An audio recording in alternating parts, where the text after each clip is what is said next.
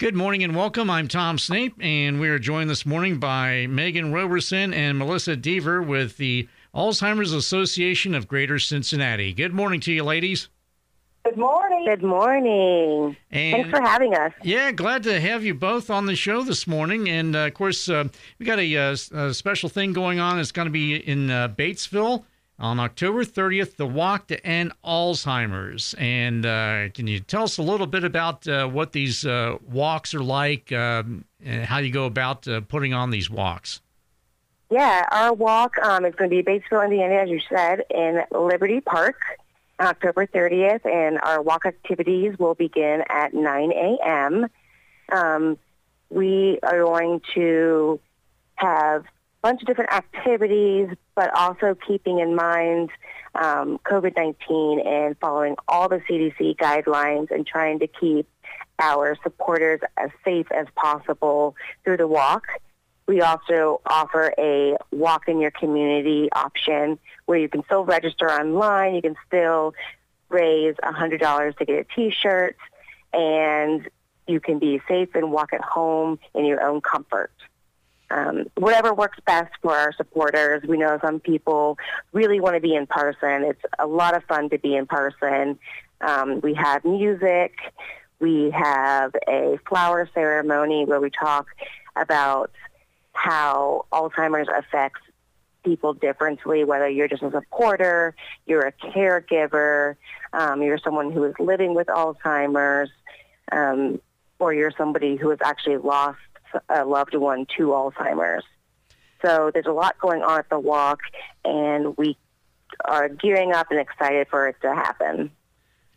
And as far as the walks last year, obviously they were held virtually, but can you tell us a little bit about some of the effects that your organization had to deal with last year at the height of COVID? Absolutely.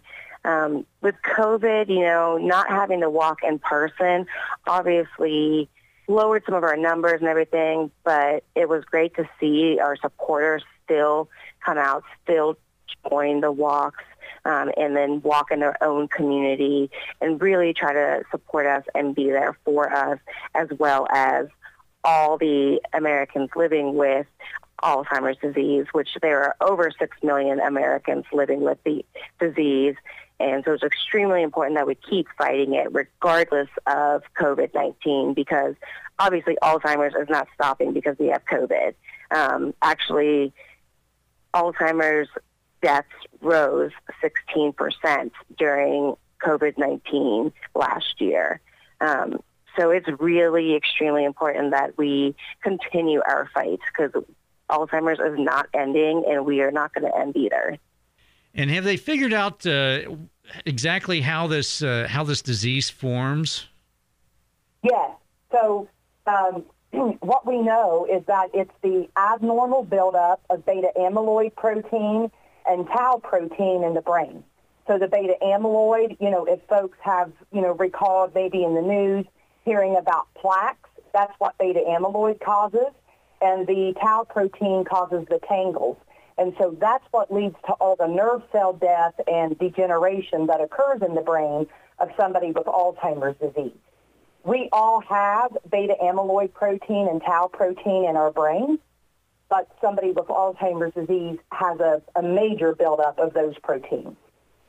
So is this just something that I guess happens over time, and it's is there anything that somebody should do maybe to hold off the onset of Alzheimer's or dementia or something like that?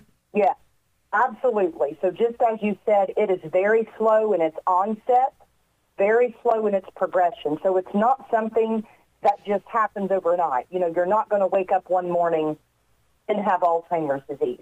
When folks do wake up suddenly and are having a cognitive status change, that's when we think about things like vascular dementia, because maybe they've had a stroke or a mini stroke.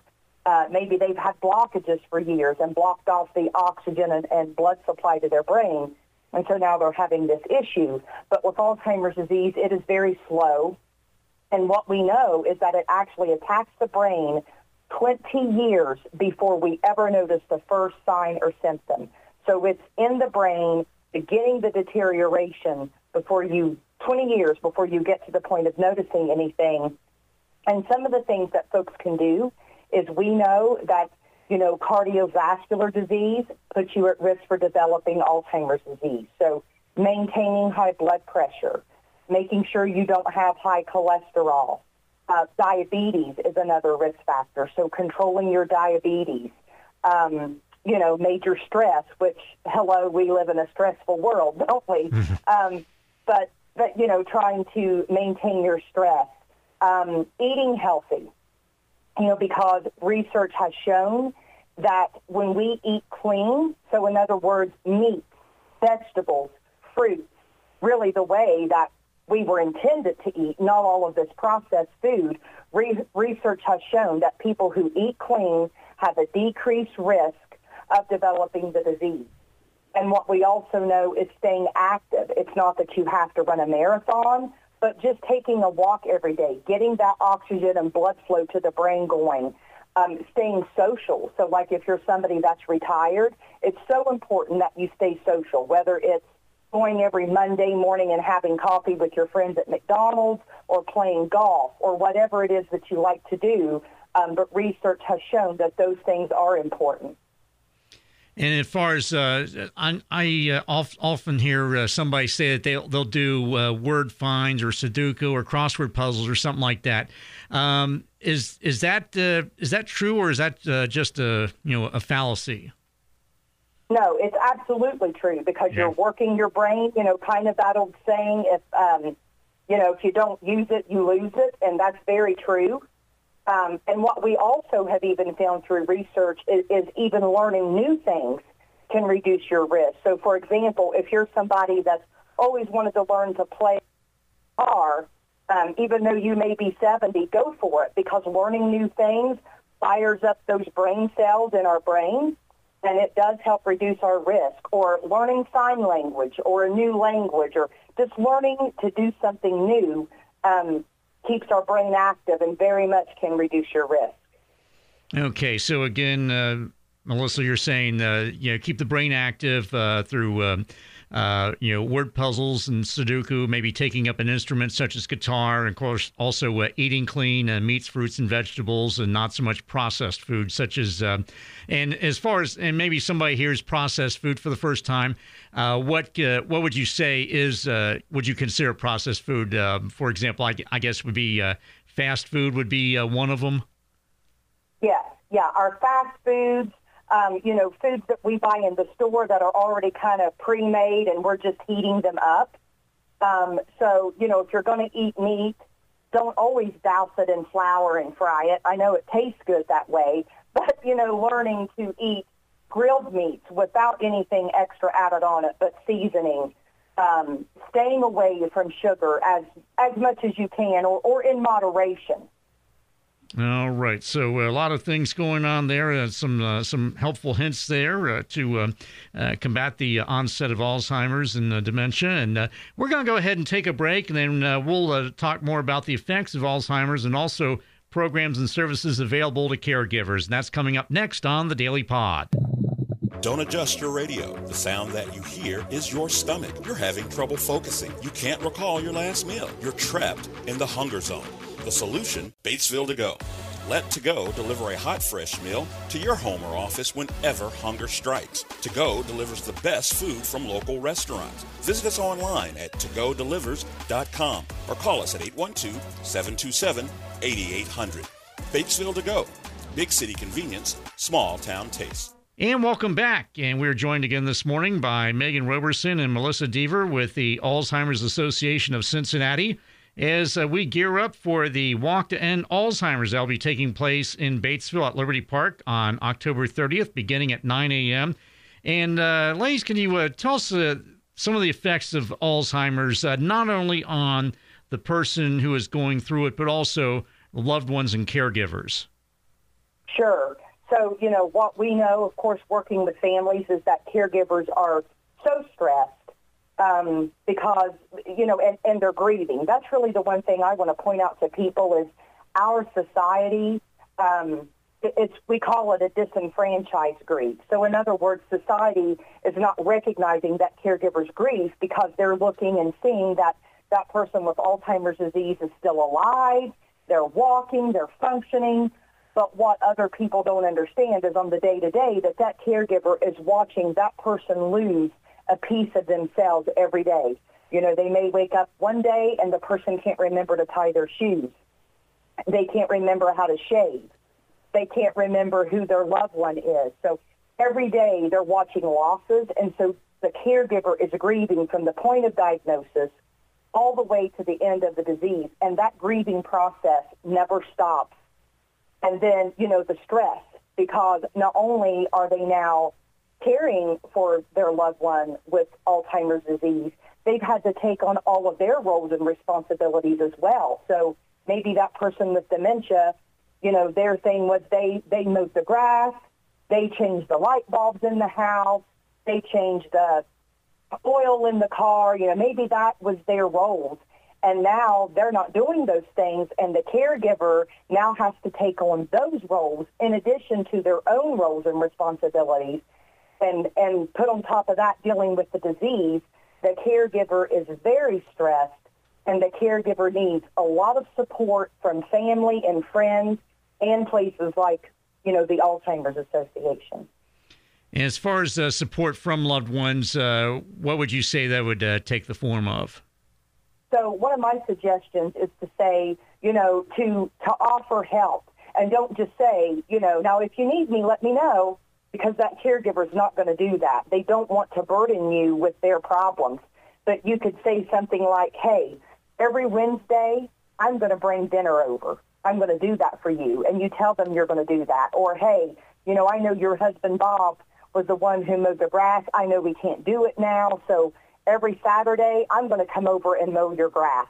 I mean, those are things that you can do that even as a family member or a friend, if you don't feel comfortable with the day-to-day care needs, you can do things like that that is so supportive to that caregiver. Or even saying, you know what, I'm going to come over Saturday and I'm going to stay for 3 hours and I want you to do whatever you want to do. If that's go visit some friends, if that's take a nap, if that's get some chores done, whatever you want to do, I'm going to come over and interact with them for a couple hours to give you a break. And as far as some programs and services that are available to caregivers, not just what you had alluded to, but what are some of the things that some of those programs and services that caregivers can take advantage of? And so one of the things I do want to stress to folks is, of course, Megan's talking about the walk that's coming up.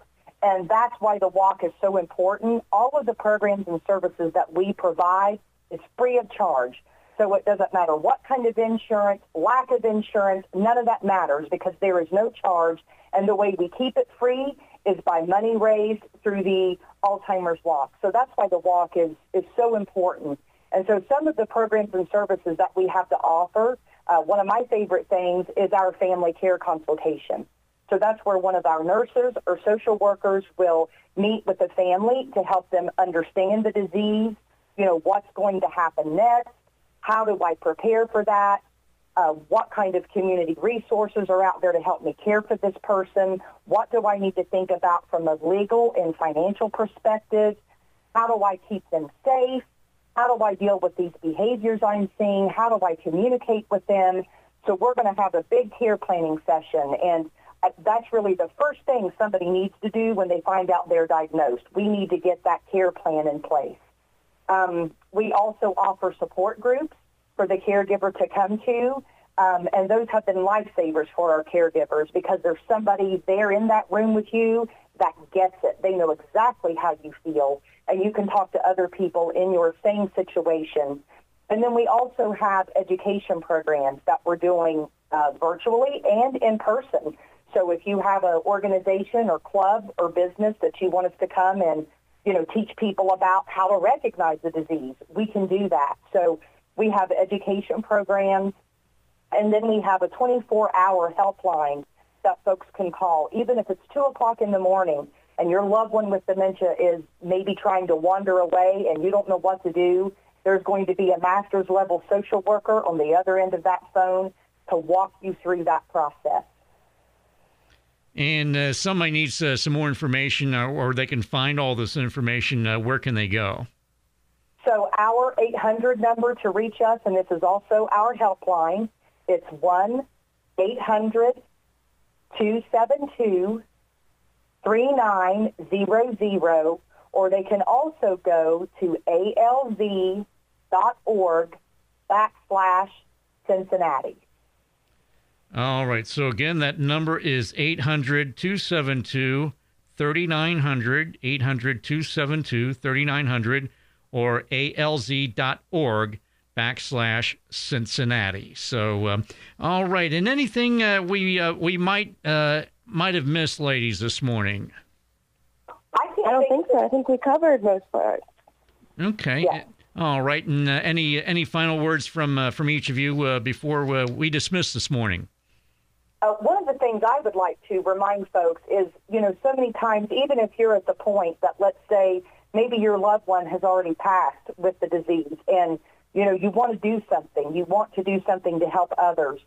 And one of the things that you can do is be a part of this walk that we have coming up at the end of October, because by raising money, that money goes to research so we can help have better treatment and hopefully one day end this disease, and also support these programs and services to help caregivers. So that's why the walk is so important.